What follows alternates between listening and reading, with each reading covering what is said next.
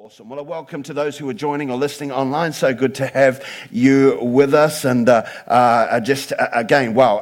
it's beginning to look a lot like Christmas, I think so. And a lot going on. So do come to tonight. Those ice creams, that candy floss, the cafe, it's all open. It's all free for you because Jesus gave freely. And so we want to make sure. So bring your friends, invite everybody. We are acting in it. You're going to see my wife acting. You're going to see us acting. And it's worth coming along just for that, just to laugh about that. So I want to tell you, it's going to be some fun tonight as we just remember in a fun way the birth of Jesus. And so this is the final part of my series. I know some people have been waiting for this for a while. Sorry it took so long. So it's the final part of my series, The Christian And. We've briefly looked at three topics over the time. We've done the Christian and success. We've done the Christian and abortion, and both of those online. And thanks for the feedback. And it's interesting who's talked to me about that, even around town, who don't come to church, not churchgoers, but have watched that sermon. So that was pretty cool. I've been encouraged, and not only just watched it, people have shared it, and so that's been pretty cool. Today we are doing the Christian and alcohol because it is the season to be jolly. Fa la la la la la la la la. And so the problem is that some people turn jolly into folly. Can I hear a good amen onto that? So I was wondering, do I do this sermon so close, or this teaching so close to Christmas, you know? And I was like, is it the right time to do it? Should I wait? And but an incident happened last Saturday that's like, no, yes, it needs to happen. I was on my motorcycle. I rode up to Fielding. I was on my way back. I was on a state highway, and I pulled out of an intersection. And as I was pulling out, I looked in the distance about 100 meters down the road, and I could see a big cloud of smoke coming. And as I looked a bit harder, I saw a car had crashed into a ditch. And so I rode over there, and other cars were pulling up, and smoke was coming out of the bonnet, and the person who was driving was still inside. So we rushed over and had to really yank the door open, and other people were calling emergency services and so on. And so as we get this person out, the person gets out all smiley and happy, and just sort of like, have I hit anyone or what? And I'm like, it was a she. I'm not just saying anything, but it was a she. It just happened to be, and could have been anybody. But she got out and was like, "Sis is going to kill me. This is not my car. This is not my car." And then she said, "And I haven't got a license. Are the cops coming?" And as I looked into the car, like the airbags have gone off and all that type of thing, the car's in the ditch. She's like, "Can I drive off?" I'm like, "No, that's not a good idea. Don't drive off." And I said, I looked on the front seat, the passenger seat. There was a dozen beer there, not open, but dozen beer was there. And so I said to her, "Sweetheart, have you been drinking?" And she's like, "I've had a couple, but I'm not drunk." Of course, the evidence doesn't support that. Come on, somebody.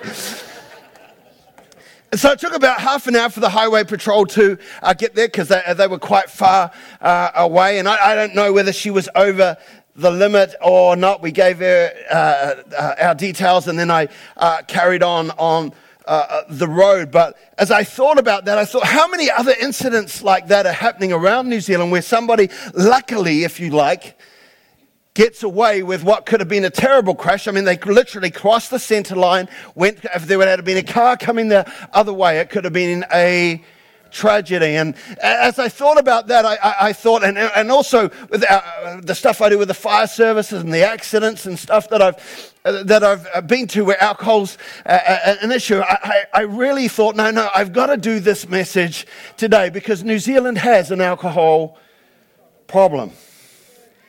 About 4 of you said amen. Some of you know, it depends where you're going to go on this, Pastor. Come on. News Hub in 2017 said the New Zealand Drug Foundation that says alcohol causes more harm in this country than the illegal drugs methamphetamine, marijuana, cocaine, ecstasy, acid, and heroin combined. That's something that's the New Zealand Drug Foundation. All of those drugs combined does not cause as many problems as alcohol. Here are some facts and stats about alcohol in New Zealand. And I've worked hard to try and get these as up to date as I can. There isn't a lot of recent sort of stuff, but 3.9% of all deaths in New Zealand are due to alcohol. That's 1,040 deaths per year, almost 3 people per day.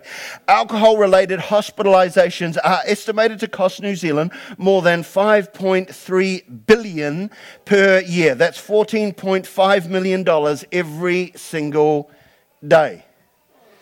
2,300 15 to 19-year-olds are hospitalized each year with alcohol-related problems.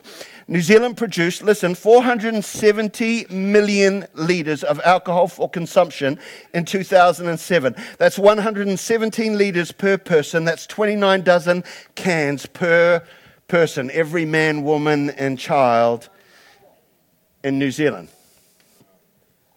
It's not uncommon, of course, now to hear of a sports person losing their career after going to a bar after a game and having a drunken fight or getting into trouble. It's not uncommon. Sadly, it's not uncommon to hear of pickled pastors. Yeah, you can Google. Don't look at me like that. Come on. Oh, I needed a drink to relax before I came. No, I didn't know that. But I want to tell you, I've got to be honest. You can Google it. You can see a major megachurch pastor in the States recently lost his job because he was a pickled pastor. And I have to be honest and say, look, I've had to deal, even in New Zealand, with some pickled pastors who have got themselves into trouble, drinking far too much, being pulled over and being over the limit and losing everything, not just their job, but their marriage, everything.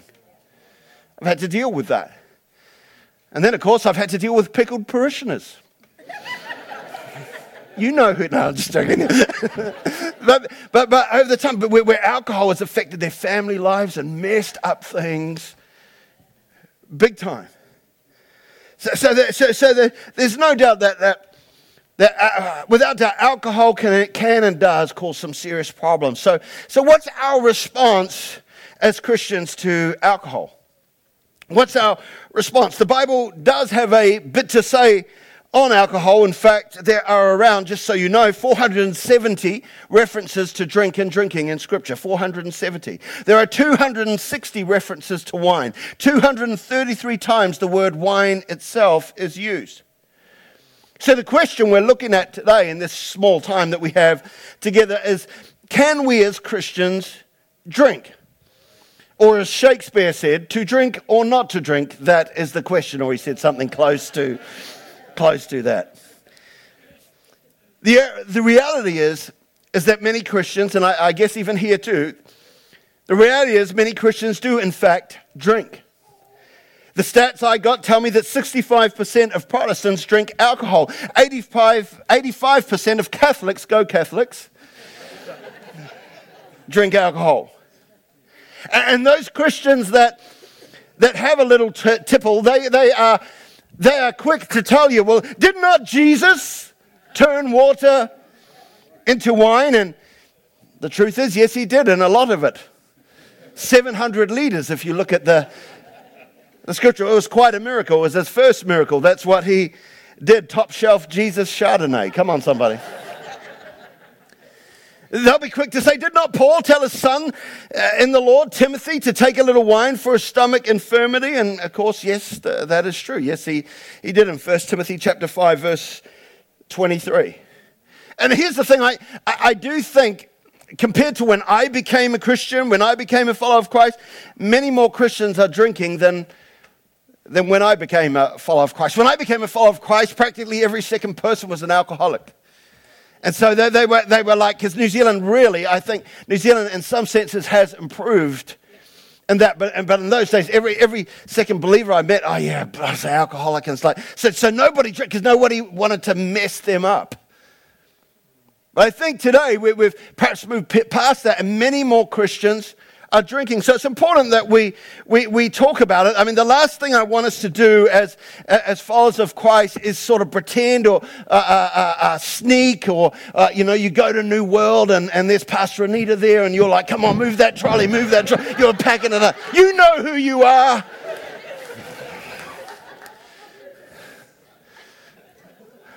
And they don't know Anita's packing underneath. She's got getting a bit of that port wine in there. Portuguese background, you know how it is. She would never do that. But we've got to have an honest conversation. We've got to have honest. I don't want us to hide it. There was a guy having a quiet drink outside in a garden bar, and he was just having a quiet. It was Friday afternoon. It was just a quiet beer outside, and then this nun comes up and starts lecturing him about the evils of alcohol. And the guy goes back and says, "Well, how do you even know it's evil? How do you even know? How do you even know it's evil?" And the nun's lecturing him and all that. So he said, "I tell you what. Have you ever tasted it? Have you ever had one drink?" And the nun's like, "No, I could never do that. Never. And he said, "Listen, I'll tell you what. You have one drink, you taste it, and if you come back after tasting it and having one drink, and you tell me that it's evil, I'll never touch another drop again in my life." And the nun goes, "I couldn't be seen to drink alcohol." He said, "I'll tell you what, I'll get it in a teacup for you."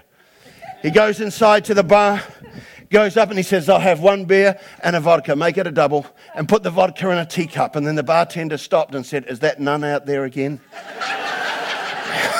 Come on, somebody. I'm just saying, don't be like the nun. It's important we have it open and on. Aren't you glad you came to church this morning? Come on, somebody. It's important that we have an honest conversation. Now, I think the Bible is clear on drunkenness. It's really clear. You don't have to debate it. The Bible teaches don't get drunk. Don't be drunk. Ephesians 5 verse 18, it says this, "And be not drunk with wine, wherein is excess, but be filled with the Spirit." Now, for those who don't drink wine, someone's saying, "That's good for me, I drink beer." No, come on, somebody.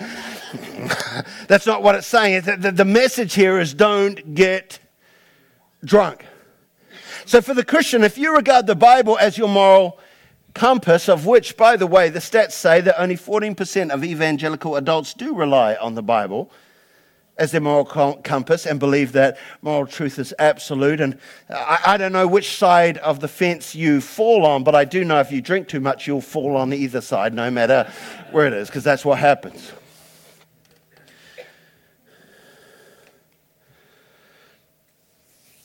The Bible's clear. Don't get drunk. I want to say you don't need to pray about it. You don't need to go into the Greek or the Hebrew to get the meaning. It's clear. It needs no interpretation. But just in case you don't believe me, let's look at some different Bible versions of that same scripture. Here it goes again in the NIV. "Do not get drunk on wine, which leads to debauchery." That's the NIV. Let's look at the Good News Bible. "Do not get drunk with wine, which will only ruin you." Everybody say ruin. Oh, man. Right, here's the Contemporary English version. "Don't destroy yourself by getting drunk." And here's the American Standard Version. Here's the Americans for you. "And be not drunken with wine, whereas as riot." Okay, just don't do. I don't even know what that means. I mean, but it sounds bad even do it. Now, here's the Message version, which I personally like. "Don't drink too much wine. That cheapens your life." So the word drunk in the Greek is the word methoskoto. Everybody say methoskoto. Yeah, it could sound Japanese. Methoskoto. Sorry if you're Japanese, but it just sort of sounds like that. Methoskoto. And it means this. It means to intoxicate or be drunk. And so the scripture's clear. Don't get intoxicated. Don't do it. You might say, well, that's only one scripture. Well, if you needed more, I guess we could say drunkenness is listed among the 17 works of the flesh in Galatians 5:19, verse 21. The acts of the flesh are obvious: sexual immorality, impurity and debauchery, idolatry and witchcraft, hatred, discord, jealousy, fits of rage, selfish ambition, dissension, factions and envy, drunkenness, orgies, they're out, and the like. I warn you, as I did before, that those who live like this will not inherit the kingdom of God. Don't write me letters. 1 Corinthians 6 verse 10 it says it again, drunkards shall not inherit the kingdom of God. Again in Romans 13 verse 13, drunkenness is listed along with the other evil deeds. It says this, "Let us behave decently as in the daytime, not in carousing and drunkenness." Now, here's an interesting fact. As I looked up the original Greek word for drunkenness used in the New Testament passages, I found the meaning quite interesting. It's methusos. It's sort of similar to that other word, and it means tipsy. Tipsy. That is, drunkard. Now, I don't know about you, but I've been around a while, but people often will say if they've had that, oh, no, mate, I'm not drunk, I'm just a little bit tipsy. Well, according to the Greek, it's the same thing. The lady who crashed on Saturday, she said, I've had a few drinks, I'm not drunk, even though the evidence suggested otherwise. Maybe she was just tipsy. The Bible says they're the same thing. So the hard part for us as Christians is, where do we draw the line? When does tipsy become drunksy? Come on. And no more beersies for yousies. Come on, somebody. Proverbs 20 verse 1 says, wine is a mocker and beer is a brawler, and whoever is led astray by them is not wise. So we as Christians need to have wisdom when it comes to this area. We don't want to go, I pray, astray. So we've got to be careful. Don't be like the guy who said, when I read about the evils of alcohol, or when I read about the evils of drinking, I gave up reading. Some of you, that's still sinking in over the side. Don't get drunk.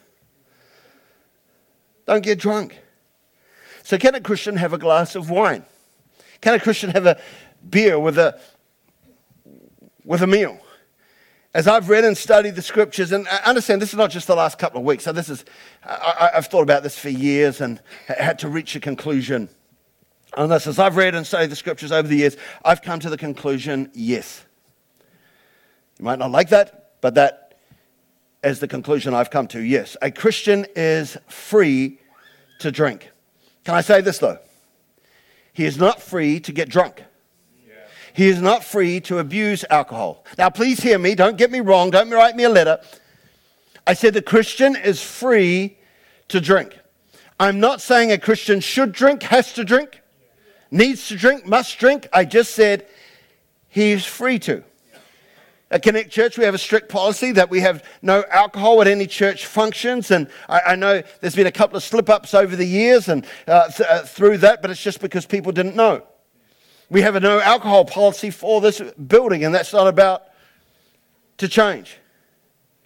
Now, I said a Christian is free to drink, and just to be clear, I'm talking about an adult here. I'm not talking, well, I'm a Christian and I'm 7 and I'd like a wine, please. I'm guessing you've figured all that out, right? Okay. If you haven't, you need help. Come on, somebody. But how and why did I reach that conclusion? Well, simple. It's simple. It's not complicated. It's not rocket science. I reached that conclusion because there is no specific commandment in Scripture of which God says, thou shalt not drink. Now, in saying that, the tenor or bent of Scripture is against the misuse of alcohol. The tenor and bent of Scripture is for moderation. The fact is that there were those in the Bible who vowed voluntarily to abstain from drinking, like the Rechabites of Jeremiah 35. They vowed never to let alcohol even touch their lips. And there are people out there, Pentecostal preachers, fire and brimstone, who will say, we should take that vow too. The problem is that if you decide to live by the law, you must live by all of it. Come on, somebody. And so if you want to take a Rechabite vow, you've got to understand also that they also had to vow other things as well. Like they could never own a home. They could never plant a field. And they were to live in tents. Come on, who wants to live in a... Come on, somebody. No, I don't see that hand up. Shane was putting his hand up. Danica, you are in trouble. No, just... But they were to be travelers all the days of their life. So if we've got to take one bit, we've got to take it all. That's the problem with sometimes when we say we make Christianity about rules and regulations. See, here's the thing. You are free to disagree with me, but I believe, however, the scriptures teach that to drink is a matter of free will choice. There is no command. And there'll be some here who wish there was a command, but there isn't. There is no command that says thou shalt not drink alcohol. And with 470 verses around the topic, it's not something Scripture is silent on. See, the Scripture is silent on some things. Like when we're in India, when we lived in India, there was all types of ways that Christians, or things that Christians weren't meant to do. Like we weren't meant to go to films, movies. Okay, so you know, they say, nobody's to go to films. Films are very bad. Eh? Don't you do it. It's a very dirty thing. And so for a Christian to go to a film, that was like the worst thing you can do. But the thing is, the Bible's silent on films. It is. It's silent on it. There's nothing you can't find it. They had another thing. Don't play cards, man. Cards of the devil. So cards you can't do ace, jack, king, queen, whatever. It's very bad. But you can't go into the Bible and go, here's about the cards. Scripture, you know, in the book of Jeremiah, chapter 7. No, you can't do it. It's silent on it. You have to make it up through the principles or whatever and form an opinion. But with alcohol, there's 470 scriptures on it. The Bible is not silent. And I believe if God wanted to say that, he would have said it. He didn't go, oops, I forgot to put that in, too late. Come on, somebody. Now, of course, some will say that the wine Jesus made was non-alcoholic. That it was grape juice. It was grape juice. I mean, people say that. And look, to be honest, if you hold that opinion, it's a bit of a stretch. It really is. And it's usually because people have already presupposed an opinion like Jesus would never create alcoholic drinks. So you've got to and then align everything. Like when Noah got drunk, who was the most righteous man in all the earth, when he got drunk, he didn't know it was, he picked top shelf. He didn't know. Because how could he? He was the most righteous man, because you're trying to put your opinion based on what you're already thinking. Just don't do that. God uses all kinds of people. He's using you. Come on, somebody. All right, okay, that was quiet. See, if you think like that, to be honest, that's a bit of a stretch.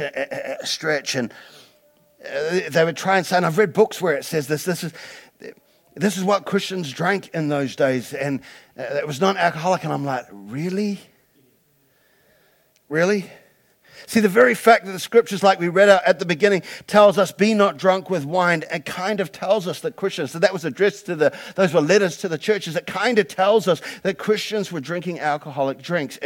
So it really is a stretch to say anything different. And of course, what about the instructions to elders and to leaders and to deacons and all those kind of things? To the elders in 1 Timothy 3, verse 1, it didn't say you don't drink. It said this: whoever aspires to be a leader, an overseer, and desires it, it's a noble task. And they are people who are not to be given to drunkenness. Not to be given, another version says, to too much wine. In other words, what it's saying is be responsible with that. Be responsible. Be a steward of it. It's repeated again in Titus chapter 1, verse 7, to deacons. And 1 Timothy 3:8, it says, in the same way, deacons, these are leaders in the church, are to be worthy of respect, sincere, not indulging in much wine. Don't drink too much. And then it says in Titus chapter 2, verse 3, and it's speaking to older women. I don't know why it's only speaking to older women. It's not speaking to the men. But don't worry, the men are covered and all the don't get drunk. So just saying. Don't just relax. Titus chapter 2, verse 3, tell the older woman, don't be addicted to too much wine, ladies. Come on. I want to tell you, when they read that, you're not thinking of grape juice, right? You're not going, don't drink, don't get addicted to that grape juice. It'll ruin your teeth with all that sugar. Come on. We know what it's talking about. It's kind of obvious. So don't twist it to what it's not meaning. So it's not talking about grape juice there. So what does this mean for you and me? What does this mean? If we were to sort of wrap this up, if we were to sort of sum it up, and of course, when I've done series on this before, I've done it over three weeks and really done, but we've got one 30-minute slot today to pack this in. So ultimately, what does it mean for you and I? Well, number one, don't get drunk. That's what it means. If you get drunk, that's dumb. Okay? It's dumb. Tap your neighbor and say it's dumb. Don't get drunk. If you're a follower of Christ, remember, I'm not talking about the world does. I'm talking about what we should do. The Bible's clear. Don't get drunk. It's black and white. It is clear. It's night and day. Secondly, ultimately, we're talking about what does this mean for me? What does this mean for you? Ultimately, to drink or not to drink, the decision, Christian, as a responsible adult is yours, according to your conscience. Because here's the thing, you have to give an account for your life and for your witness to God. You and only you. 1 Corinthians chapter 6, verse 12 says, everything is permissible for me, but not everything is beneficial. Everything is permissible for me, but I will not be mastered by anything. Well, what does that mean? Everything is permissible, but not everything is beneficial. Well, simply this. It's you can put a diesel into your petrol car. That's permissible. But it's not very beneficial. Come on, somebody. Who's done that? We don't know. I mean, it's not, you can do it. You're free to do it, but it's not very beneficial. Everything is permissible for me, but not everything. See, we have a freedom and a liberty in Christ. He who the Son sets free really is free indeed. Everything is permissible for me, but not everything is beneficial. Everything is permissible for me, but I will not be mastered by anything. In other words, we have freedom in Christ, but we are not free, listen, my friends, to do whatever we want. We are free to serve Him. We're not free. People misunderstand, well, I'm free to do what? I'm free! No, you're free falling. Don't just watch out there. Come on, somebody. We're not going in free fall. We're free to serve Him. That's why He died, not so we can do whatever. We're free from sin. Good place to say amen. So we have freedom in Christ, but we've got to understand our freedom is not an excuse to sin or to go off. And what I want to say this morning is, please do not use my sermon as a liquor license. Come on, somebody. Whoa, party. No, that's not what I'm saying. See, because if you have a problem with alcohol, you need to stay away from it. That's right. I read this scripture. I didn't have it in my notes, but I came across the scripture just this morning, and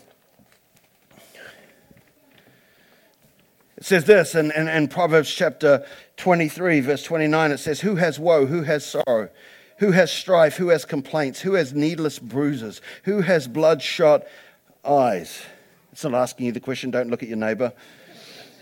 It says, those who linger over wine, who go to sample bowls of mixed wine, do not gaze at wine when it is red, when it sparkles in the cup, when it goes down smoothly. In the end, it bites like a snake and poisons like a viper.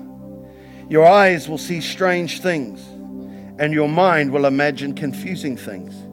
You will be like one sleeping on the high seas, lying on top of the rigging. They hit me, you will say, but I'm not hurt. They beat me, but I do not feel it. When I wake up, so I can find another drink.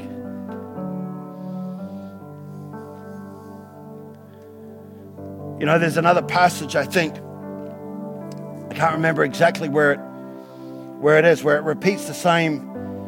It's 1 Corinthians 10, I think, where it says everything is permissible. It repeats it again, but not everything is beneficial. Everything is permissible for me. But then it goes on to say, think about others. In other words, let me find it. It's worth a read. If I can find it.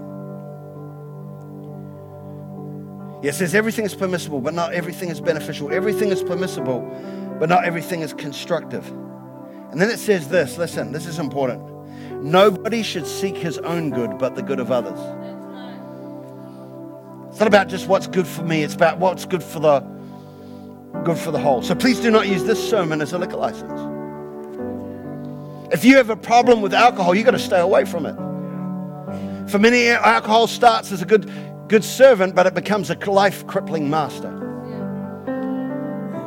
And we're not allowed to let anything become our master except God alone. And even if you do choose to drink, you have to remember the passage from 1 Corinthians. Be careful, however, that the exercise of your rights, the exercise of your freedom does not become a stumbling block to the weak.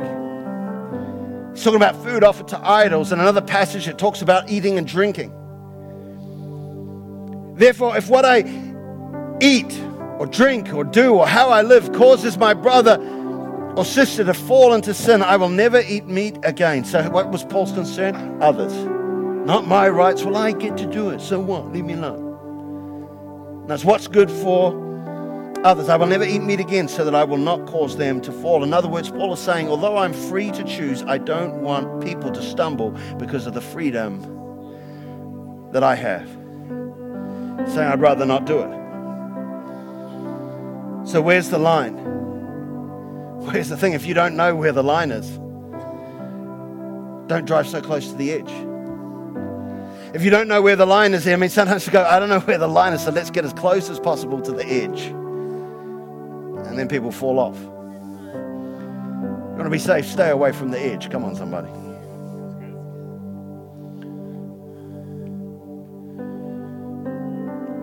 See, the Christian, when it comes to alcohol, must walk with responsibility and wisdom. We're called to be light in a dark world. And so I want to challenge you, again, if you see your brother or sister being an idiot, tell them. Tell them. If you struggle with alcohol, don't put yourself in places where you will be tempted. And let's not let jolly turn into folly this Christmas season. And there endeth the message. Let's bow our heads for a moment. Maybe there'll be some here today and you've been affected by alcohol in your homes. Maybe for others, alcohol's ruined your family. It broke up your mum and dad's marriage. Maybe it broke up your marriage. There'll be stuff here, people, where alcohol, the abuse of it has just ruined and caused hurt. I pray in the name of Jesus. Just that right now, even by the Holy Spirit, that you would break all that which has been caused. And God, even today, by your Holy Spirit, would just minister life into people's situation. We thank you for Ezekiel 18, where it talks about what my parents did doesn't need to be my story.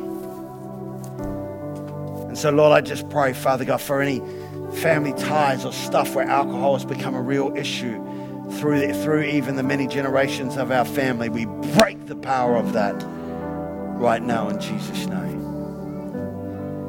And God, help us to be people who respond to your Holy Spirit in obedience to that which you want us to do. Thank you for the freedom that we have in Christ. But help us to live with wisdom and clarity and with care. Not just thinking about what's good for us, but thinking about what's good for others. Help us live with wisdom and discernment when it comes to this area that we can freely choose. Let's sing that Jesus song. Jesus. Maybe you need him to do a work in your life this morning. Come on, let's sing. Jesus,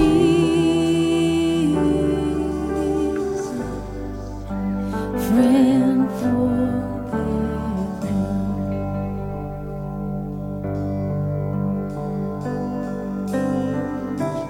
Jesus, singing Jesus,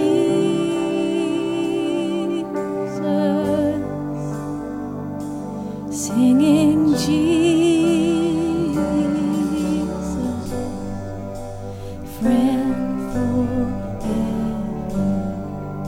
If you're here today and you've never given your life to Christ, if you're here today and you maybe a friend brought you, or maybe you just ended up here, you saw an ad or whatever, or found us on the internet, or whatever it is, I want to finish the service without giving you an opportunity to respond to the gospel. Maybe for your life here today, maybe on the outside everything looks amazing. People look at your Instagram and your Facebook and go, wow. And there's stuff going on the inside of you. You know that you need God. Maybe you've never really given your life to Him. In a moment, I'm going to pray a prayer that says, Jesus, come into my life. You know, the Bible says He knocks on the door of our heart, and if we would open it, He will come in. It doesn't solve every problem, but what it does is it allows Him to be Lord of your life. You're really saying, would you come and be King of my life? I need you, God. I've been trying to, like Frank Sinatra, do it my own way. Try to do it my way and it hasn't worked. That's because God knows how we work. And today, if you're here and you know you need to make Him the King of your life, maybe even in the alcohol area, He's not been Lord of your life. It's been a master to you. Maybe in other areas of your life, there's stuff going on where you know you're not in control, and there are things that have mastered you, and you're saying today, I want you to be my master. I want you to be my Lord. I want you to be my King. In a moment, I'm going to pray a prayer that invites the beginning of that process. And if you're here today and you're saying, that's me, would you include me in that prayer? With every head bowed and every eye closed, nobody looking around, this is a holy moment. Would you put your hand up and say, Pastor, that's me. Would you include me in that prayer? Is there anyone here? You know you need to get right with God. Thank you. Anyone else? Anyone else? Thank you over there down the back. Anyone else? Hallelujah. Thank you down over there. Thank you. Yes, that was the left. Hallelujah. Anyone else? Thank you. Now, if there's anyone else here and you know you should have put your hand up, but you didn't for whatever reason, maybe pride, whatever, I don't know. You're just like, oh man, I don't want to, no. And you know you needed to. Would you put your hand up now? Just say, that's me. I should have put my hand up then. I just know God's speaking. Anyone else? Anyone else? I don't want to close this off without giving that opportunity. Amen. So let's all pray this prayer together. Lord Jesus, I come to you today, a sinner in need of a Savior.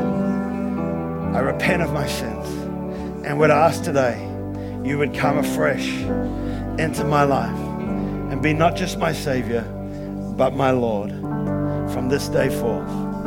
In Jesus' name, amen. Amen. Can we thank Jesus?